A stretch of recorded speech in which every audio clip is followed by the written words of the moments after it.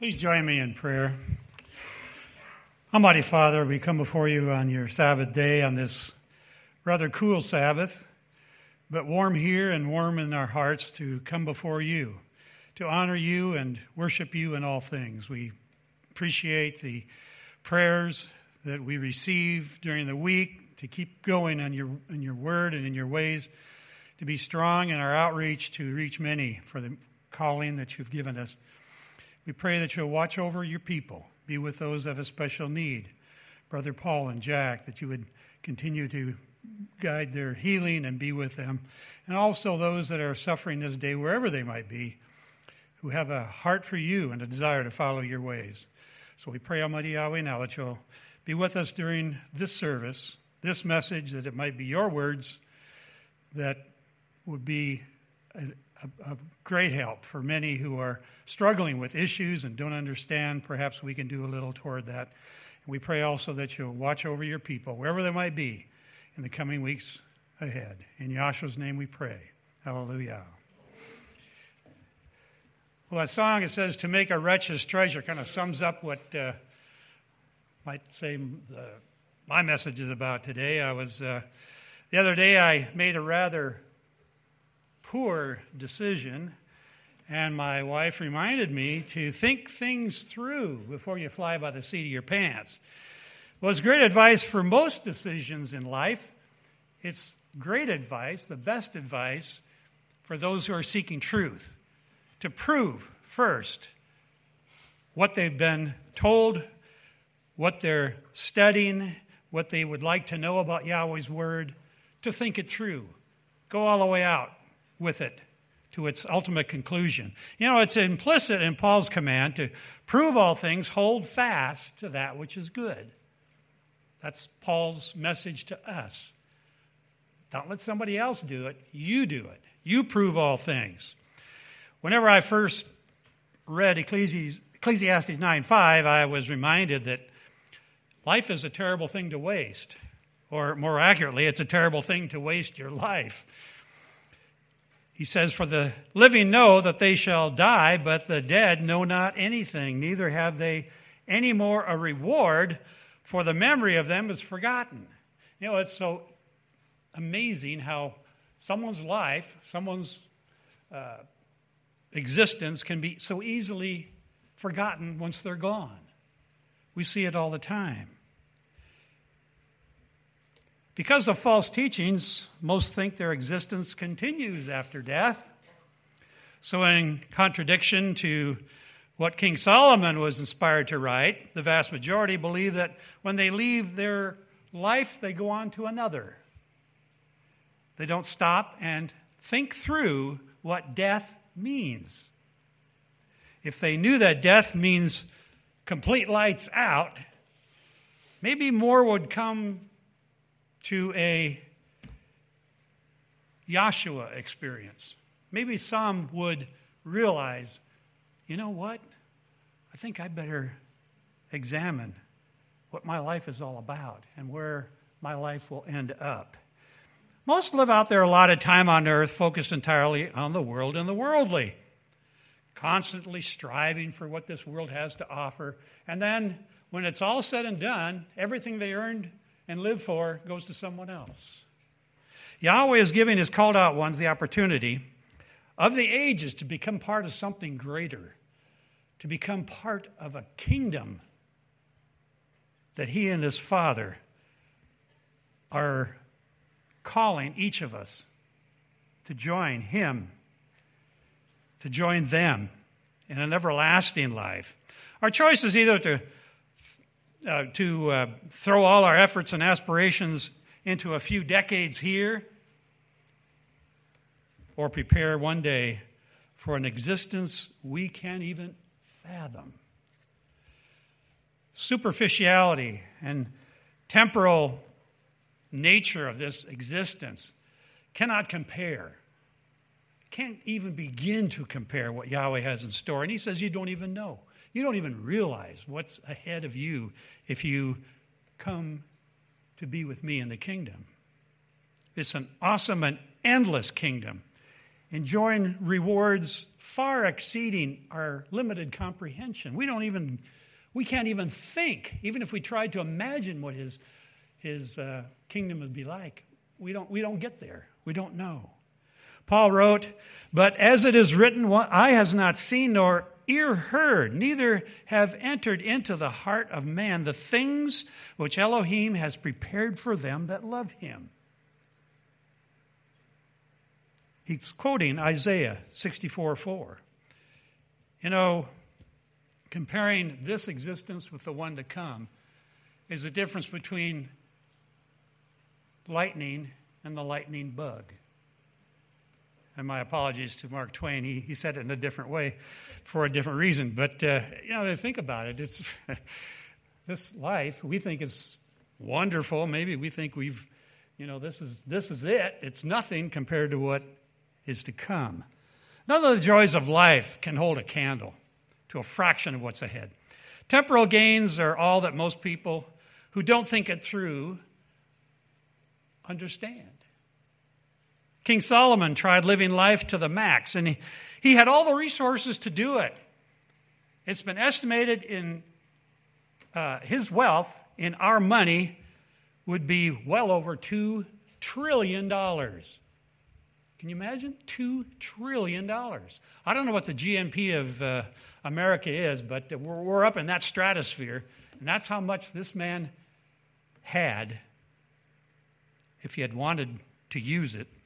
But after indulging in every desire, every pleasure known to man, his conclusion, this world is vanity. It's vanity. Fear Yahweh and keep his commandments, he said. That's our duty. That's what you got to strive for. When it comes to biblical understanding, most float in the twilight zone. They just have some vague idea of a few things, and that's as far as it goes. They don't know the rudiments. I have a challenge.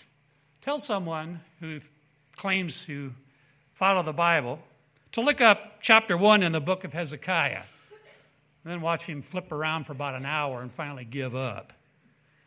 It ain't there. Ask the man in the pew whether the book of Hebrews is Old Testament or New Testament. Or challenge them to tell you how old Joan of Arc was when she married Noah. I'm playing with you a little bit here, but that's really how much people know. They don't know anything when it comes to Scripture, and it's sad. And our world is getting worse and worse in that regard. We're on a quest to understand and restore forgotten knowledge of the truth. That's our job here, so that others can learn and one day be called into the kingdom. That is our desire, to fulfill the prophecy of Isaiah 58:12, to rebuild the old waste places that have fallen down over centuries, places that once were understood by Bible believers but have since been lost in time, lost, put away, and forgotten, to raise up the foundation of many generations, to repair the breach and restore right paths that have been lost for 2,000 years. The average person has an inborn resistance to the mere mention of obeying the one who made them. The common belief, built on centuries of misteaching, is that heavenly rewards will be granted anyway, regardless of how I live. Right? Because I don't really die. I go on to heaven. From Genesis through Revelation, the Bible says just the opposite. Everyone will be judged by and rewarded based on the life they live. John wrote in Revelation 20:12, "And I saw the dead, small and great, stand before the throne, and the books were opened. And another book was opened, which is the book of life." The book of life. And the dead were judged out of those things which were written in the books, notice, according to their works. According to what they did in life. Ecclesiastes 12:14, "For Elohim shall bring every work into judgment with every secret thing." Now, there's a thought. Whether it be good or whether it be evil.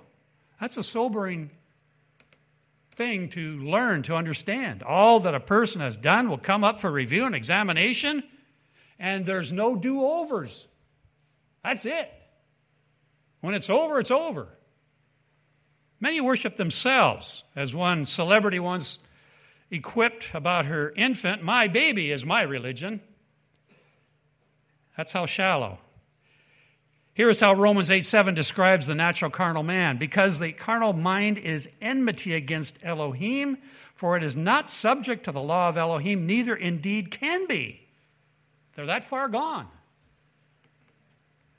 Paul also wrote, "Now we have received not the spirit of the world, but the Spirit which is of Elohim, that we might know the things that are freely given to us of Elohim.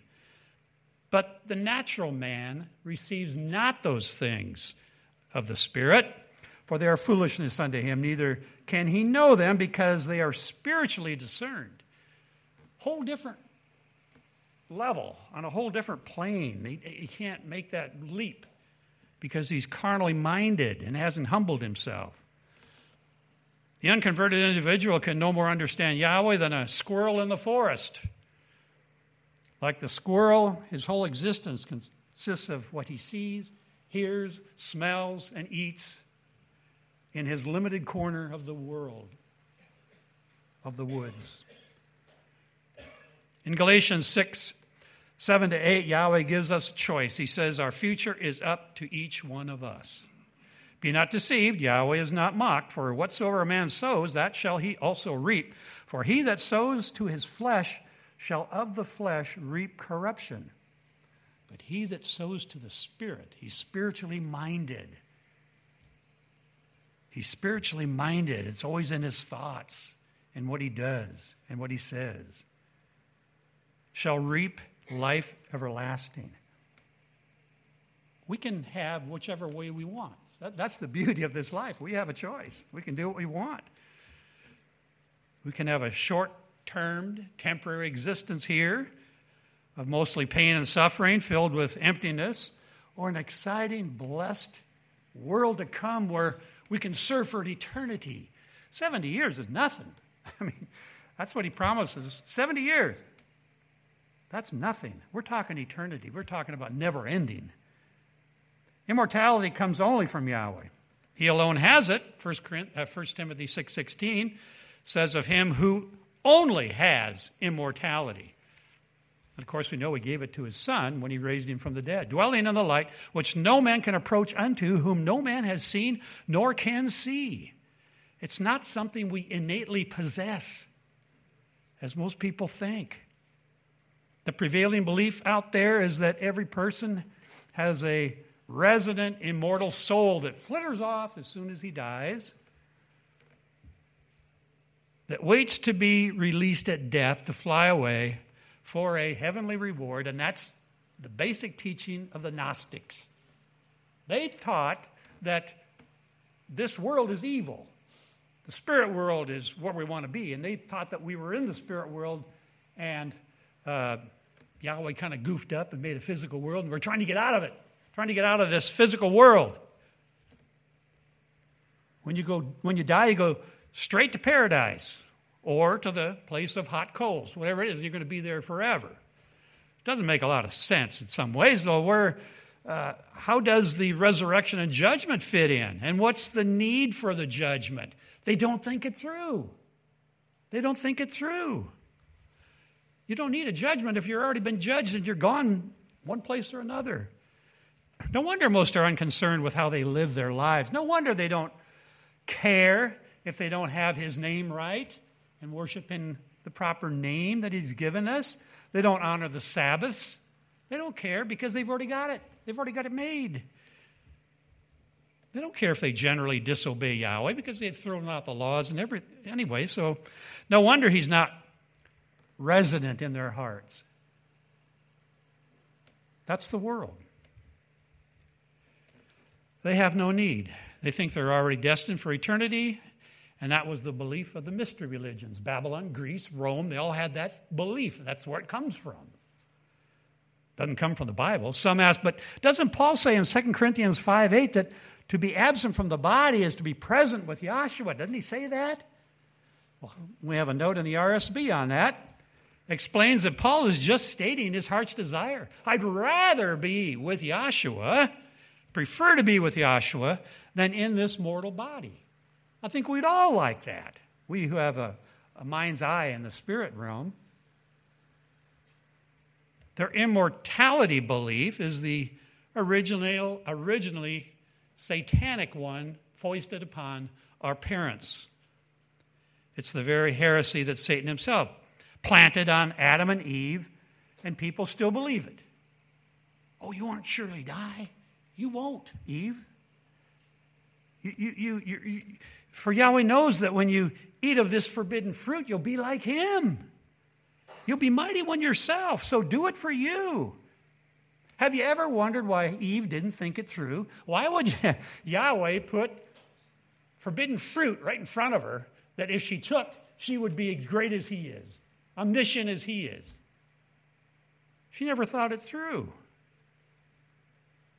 Put it in easy reach that would make Adam and Eve as powerful and immortal as he himself. She didn't think it through. Like millions after her, Eve never applied her critical thinking skills before that sin came about. And the beat goes on. Most egregious is that still believing that lie of Hasatan, the vast majority don't really think they need Yahweh. They're told they're already immortal and will be in everlasting life no matter how they live. You know, our culture has lost sight of who is behind our existence. Who created and energizes the universe? I was sent a book on evolution, against evolution, about this thick. It's an amazing book. You look at, if you don't get into the nitty-gritty, you don't realize that none of this could happen on its own. You look at science and all its studies of all the different aspects of this world. There's no way it could happen on its own with nothing behind it. It's impossible. It's just totally ridiculous to think it can happen like that. By itself, with nothing behind it. Nothing created everything. That's insanity. But they're teaching it. They're teaching it all over colleges and universities. Through the teaching of evolution, many believe that the universe created and drives itself. Everything came from nothing. No need for Yahweh. And evolution really is a way to get Yahweh out of it. We don't need a creator. It's an ingenious plot of the adversary to eliminate Yahweh himself. Many scientists, through astronomy, physics, chemistry, mathematics, electricity, and other disciplines, believe they have the answer to all that exists. If they would just think through what they believe, they would see that all these sciences have a master mind behind them. All of these disciplines are driven by a mind. It's the only way it could happen. In fact, all they really have are a few answers to questions about the physical universe. They haven't even begun to understand the spiritual because they can't. They can't. They don't, as they try to figure out the physical, they can't jump to the spiritual for most of them. All man's wisdom is foolishness. Paul writes in Romans 1:22, we cannot even comprehend our own brains, let alone all those evolved brains to figure out how evolution got here and how we got here, even though our own brains were supposed to be the result of evolution. Almighty Yahweh answers man's folly in Isaiah 44:24. Thus says Yahweh, your Redeemer, and he that formed you from the womb, I am Yahweh that makes all things, that stretches forth the heavens alone, that spreads abroad the earth by myself, that frustrates the tokens of the liars. I would say that's pretty much evolutionists, and makes diviners mad, that turns wise men backward and makes their knowledge foolish. Yahweh is the mighty one of nature, as well as the ruler over spiritual things. He fits both worlds. He is the last word. He is the final authority. From his creator, man learns about morality, about right and wrong. Evolution Can't teach any of that. Doesn't know it. There's nothing really moral or immoral about the behavior of a dog or a monkey or a fish. Think about it. They just act as they were programmed. They act according to instinct. Their brains were pre-wired. They behave strictly on how they were designed. But Yahweh says that when he created man, he upped the ante. In his own image, with free will. And when he created humankind, he brought the spiritual world in touch with the physical. Along with the physical laws that he gave on this, produced, really, in this world, when he created it, we have spiritual laws, moral, ethical laws, standards of right and wrong that he also gave. And then he gives us a choice. Rewards that cannot be imagined or everlasting death. Which one do you want? Evolution fits right into the atheistic mind. They call it science, but by definition, science is something that has to be observed and tested. How do you observe and test evolution? You can't. It's not science. It's a philosophy. It's a religion. What it boils down to. You can't reproduce it. You can't put it in a test tube. You can't do that. That's science. Evolution is not science. But I remember in 8th grade, I had a chemistry teacher says that evolution is a fact. The science of evolution is a fact. It's no longer a theory. But it didn't fit the definition. So one of the premier Darwinian atheists of our time, Richard Dawkins, wrote, "Biology is the study of complicated things that give the appearance, notice the word, of having been designed for a purpose. Then," he says, "we have seen that living things are too improbable and too beautifully designed to have come into existence by chance." He just contradicted himself. He didn't think it through. Excuse me, what did you just admit, Mr. Dawkins? Try thinking through what you just said. As one writer noted, for things so complex in our world to have been thrown together suddenly by some kind of freakish, vastly improbable event would be indistinguishable from a miracle. So he's talking miracles. We're talking a religion, right? That's what it amounts to. Now we can answer the question about what makes right and wrong, good and evil. What is it about the nature of sin that makes sin evil, that makes sin bad? The often quoted Greek philosophers and all their vaunted human wisdom certainly didn't know. Beyond realizing that right and wrong have consequences, they couldn't give you the basics, the summation, the source. The answer they could not or would not arrive at is Yahweh. Yahweh and He alone is the standard that creates right and wrong in both physical and spiritual universes. Moral right and wrong on this earth are determined by Yahweh. Simple as that. Simple as that. According to His nature and His character. Without Yahweh, right and wrong would have no meaning. It wouldn't matter, right? It wouldn't matter without Him.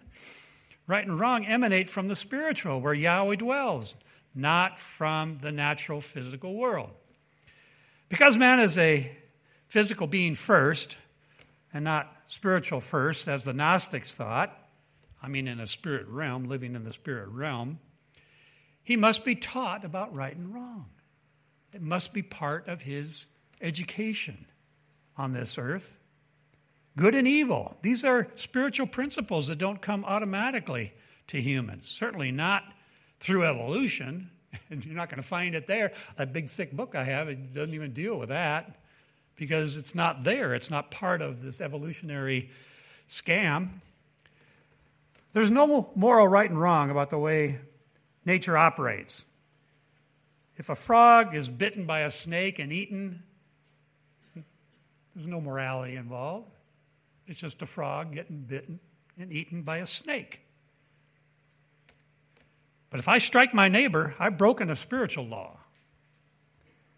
and am deserving of punishment. Why? Because Yahweh and only Yahweh defined such actions as sin.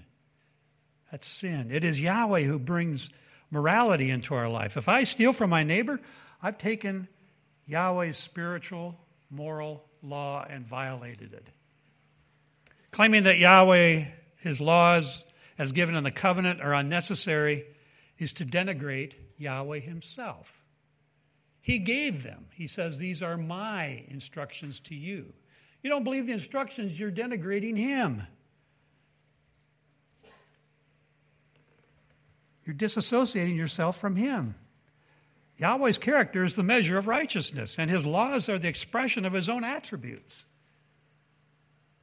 He says the laws are holy, just, and good. Therefore, to reject them is to reject what makes Yahweh who he is. That's what he lives by. His laws are his standard for behavior. No wonder the evil one would like to destroy obedience. Obedience in the Bible. Obedience to the Word. He'd like to destroy that because in the process he's destroying Yahweh. The pompous academic will say, well, how do you know what is right and wrong? How do you know what is truth? Truth is relative. Your truth may not be the same for everyone, he'll say. This is why lawless individuals have an aversion to the Bible and those who follow it. Go to any secular university, anywhere in this country, anywhere in the world for that matter, and you'll find an abundance of those who harbor a dislike for Bible-based standards and morality and beliefs. They don't realize that the Bible has influenced so many areas of our life, so much of history. It's amazing. I just sat down last night thinking about this. Just off the top of my head, basically. The 7-day week, where did that come from? That's from the Bible, and that's what everybody lives by, 7-day week. The sabbatical that professors take, every 7 years to go out and study or fool around, whatever they do. That term, that idea is in the Scriptures. We keep a sabbatical, land rest. So that's what they're basically doing. They're getting in line with that idea of a sabbatical. Hundreds of words and phrases come out of the Bible that people use every day. Numerous names given to babies through the centuries are biblical names. Think about it. Just go through the Old Testament prophets and writers, and you'll find names all over the place in society today. Big name universities that were started by churches to reach the Bible. Yale and Harvard were begun by Puritans. Princeton was Presbyterian. Oxford and Cambridge started as religious schools. They'll never tell you that. Look it up. Think things through. The Liberty Bell is inscribed by a passage from Leviticus 25. Moses and the Ten Commandments are sculpted at the top of the Supreme Court building. Right under the roof, there's Moses with holding the Ten Commandments. George Lindbeck, former professor of theology at Yale University, once described the cultural position of the Bible in American culture this way. Its stories, images, conceptual patterns, and terms of phrases permeated the culture from top to bottom. This was true even for illiterates and those who did not go to church. For knowledge of the Bible was transmitted not only directly by its reading, hearing, and ritual enactment, but also indirectly by an interwoven net of intellectual, literary, artistic, folklore, and proverbial traditions. There was a time when every educated person, no matter how professedly unbelieving or secular, knew the actual text from Genesis through Revelation. That's how far we strayed. Sin has overwhelmed our culture. The Bible is not the standard the world aspires to anymore, but it will be one day. When Yahshua sets his kingdom on this earth, you bet. The law is going to go forth out of Zion, he said. Everybody will obey. If not, you get plagued. If the Egyptians don't go up to keep the Feast of Tabernacles, guess what? No rain. No rain means starvation. Starvation means disease and death. Oh yeah, this world will honor him eventually. He's given us some time. to do what we want. And then he says, okay, that's the end. The whistle's blown. Paul wrote, because the carnal mind is enmity against Elohim, it is not subject to the law of Elohim, neither indeed can be. The prophets understood. Isaiah confirms the basic nature of unrepentant man. But we are all as an unclean thing, and all our righteousness is as filthy rags. And we all do fade as a leaf, and our iniquities, like the wind, have taken us away. Isaiah 64:6. He just described what's in our natural element. If we want to stay carnal, that's how Yahweh will see us. The result of that kind of life is destruction, because it will limit us only to the natural existence of a finite physical world. The only way we can have a choice at that spiritual world where life never ends is to become like Yahweh in mind and in heart, in all that we do and in our behavior. In other words, to become spiritual. That's precisely what the law does. People have an aversion to obedience, but you got to have it. You got to have obedience or your life doesn't change. That's what his laws accomplish, because that is at the root of his laws, and it's spiritual. Paul wrote, for we know that the law is spiritual, but I'm carnal, sold under sin. He compared himself to the righteousness of the Word and the righteousness of Yahweh, and he says, you know what, I got to keep my body under subjection, lest I myself be a castaway. In 1 Peter 1:16 we read, because it is written, be holy, for I am holy. Quoted from Leviticus 11:44. And again, there's so much in the Old Testament that comes straight, New Testament, that comes straight out of the Old Testament. So much. Holy means set apart from the physical, from the worldly, from sin and its corruption. Why, since all men have sinned by violating Yahweh's laws, did Yahweh not just lower the bar? Remove the law. That's what our culture does. If something like marijuana becomes a problem that we just can't deal with, just remove the law against marijuana.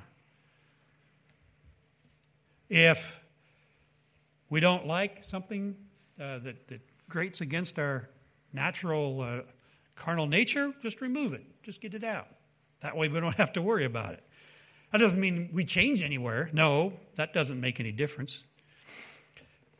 But to conform to him, we have to obey what he says to do. That's all there is to it. Instead of trying to change men, why not just eliminate the standards? After all, no one's able to live up to them anyway, they say. Not to say that anybody that does is somehow, put up on a pedestal. It just humbles us. We realize we can't, in our natural state, ever attain that. We need his help. We need the power of his Spirit. Yahweh's moral spiritual laws are not the result of his own whim. He didn't just sit down one day and say, let's see, I'll make murder wrong. I'll make stealing bad. I'll make lying a sin and cheating unscrupulous. He didn't just do that and then hand it over to man and say, okay, this is how I define bad behavior. He only followed his own dictates, his own nature, his own character. And I want you to become like me. He says, so do as I do, live as I live. Same thing. It's a part of him set from heaven down to earth. He gives to us. To reflect himself, his very character and nature. To change or remove that is to change or remove him. And that is impossible. Yahweh is unchangeable. As he said himself, for I am Yahweh, I change not. Therefore, you sons of Jacob are not consumed. Malachi 3:6.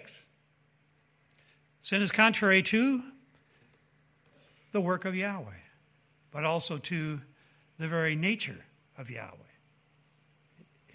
They're incompatible. Yahweh in his holiness requires that sin result in death. Yahweh is life, sin is death. That is the way things are by virtue of the way Yahweh made us and by our world. Just the way we do. It's like the squirrel. Just this is how he acts because that's how he's made.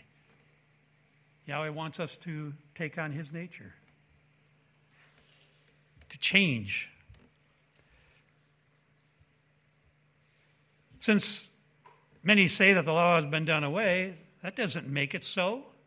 In fact, resistance is futile. Yahweh himself said a man's rebellious ways and thinking are destined to be destroyed, and he commands us to obey him or else. You know, you hear the fire and brimstone preachers of yesteryear, and people shaking in their pews, you know. I can imagine pews practically falling over when some of these guys get up there. But you know what? Life back then was a lot more moral, too. We've got so many pulls in so many different directions to immorality. It's unbelievable. Unbelievable. Yahweh says man's ways and thinking are destined to be destroyed. And he commands us then to follow him, to obey him, to love him. Let no man deceive you with vain words, words spoken against the truth. For because of these things comes the wrath of Elohim upon the children of disobedience. Ephesians 5:6. When Yahweh put man on earth, he introduced his living, his philosophy, his mind on this earth as well. The spiritual aspects of him. He told Adam and Eve what was right, what was wrong, do what's right. They did what's wrong, mostly. Israel did what's wrong, mostly. He's calling them out. I want to make them a premier example of following him. These are my people, he says. Set them up to show the world what it's like to live his ways. They didn't do it either. So he says, okay. Yahshua comes, he says, all right, I will choose whom I will. Anyone can come to me. Doesn't have to be of Israel. Anybody can come to me and find the truth with a willing heart, and I will be their Savior. You know, go up to the street corner, he said, and you know, tell them come to the wedding feast. And these people don't want to come. They got other things going on. Oh, I got a parent with a problem. I gotta go help somebody. I got visitors in my house. I can't go up. Stupid little excuses. He says, all right, you don't want to do it? I'll get others to come. And so he did. That's why we all have an opportunity, even if we aren't physically born Israel. Yahweh must either condemn sin or violate himself. The penalty of sin is always there. It'll always need to be paid. We trust Yahshua to pay ours. But that's really a very weighty thing, which means we don't sin after that, or we try not to. We will, but we ask for his forgiveness and don't do it again. We either pay it with our own blood or rely on Yahshua. If we want to overcome sin, then accept Yahshua's blood for that. He gave us an avenue. He gave us an out, you see. He gave us a way to escape our nature, our natural sinful nature, to become in line with him, his very nature from that point forward. If Yahshua did away with the law, then he did away with sin itself, and we're no longer in need of a Savior. We don't need it. Sin is a transgression of the law. Do away with the law, you do away with sin. Do away with sin, and you don't need a law. But so far we haven't figured out how to do away with sin without Yahweh, without his Son. Coming into line with Yahweh's laws creates harmony and happiness in our lives. No wonder we read, wherefore the law is holy and the commandment holy and just and good. When we observe Yahweh's laws, we feel great. Don't you? When you come to a feast and enjoy the week with brethren, learning of him, don't you feel great when you leave? How many times have we seen it? People are just joyous.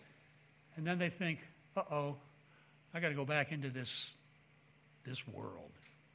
You know, you leave everything and you come and enjoy Yahweh for a week. There's nothing Nothing could compare. And why not? Because it's blessed of Yahweh. Sure, it should be that way because he says, obey me and you will be blessed. So, when we rebel, we're miserable and fearful. You know, when you do things wrong, you're always looking over your shoulder and worried about what's next because you don't want to be caught or something like that. So, when we rebel, we're miserable. It's axiomatic that when we move away from Yahweh, we become subject to evil influence. Satan's right there, ready to get into it, ready to grab you as fast as he can. Those who hate the Bible are in their hearts, I believe, just not too happy. They deal with this world on their own without help from him, unless they turn to him. There's the difference. What better proof that his way is right and good and perfect and necessary by what happens when you get in line with it? It's so much better. I remember as a kid, and I might have related this before, but I remember my dad was very obstinate. We would do Bible study on Sabbath, even though we were way out west, 500 miles from nobody who believed as we did. But we would sit down, we'd study our Bible lessons. And as a resistant young man at first, you know, you want to do anything but. You know, we didn't have devices, thank goodness. But just, you know, all right, I'll get out my Bible. I'll tell you what, in the first 10 minutes, I started feeling good. And by the end of the Bible study, I felt great. That's Yahweh moving. That's his nature taking over. And when you get in line with his word, that's what happens. You feel so blessed, and you are. So when we get together and do Bible studies, we're looking for that. We're looking for confirmation that Yahweh is there with us. And he says he will be. He'll never forsake us. So that's all we need to do is get in line and honor his word in everything we do. Teach our children, teach our families. They may not accept it at first, but you work with them. They finally start to see it. They start to see the results in your life. And they want to see it in theirs. So we never give up. We always are in there every day. Yeah, there's resistance out there, but like Yahshua, you know, he didn't fight them. He just told them what the truth was, and it's up to them. It's on them. It's not on us. It's on them who don't want to accept Yahweh's ways. So we pray for them, and we hope that they do come to a knowledge of truth, but we keep moving, and we keep living for Yahweh, and I hope you do too. May Yahweh bless you.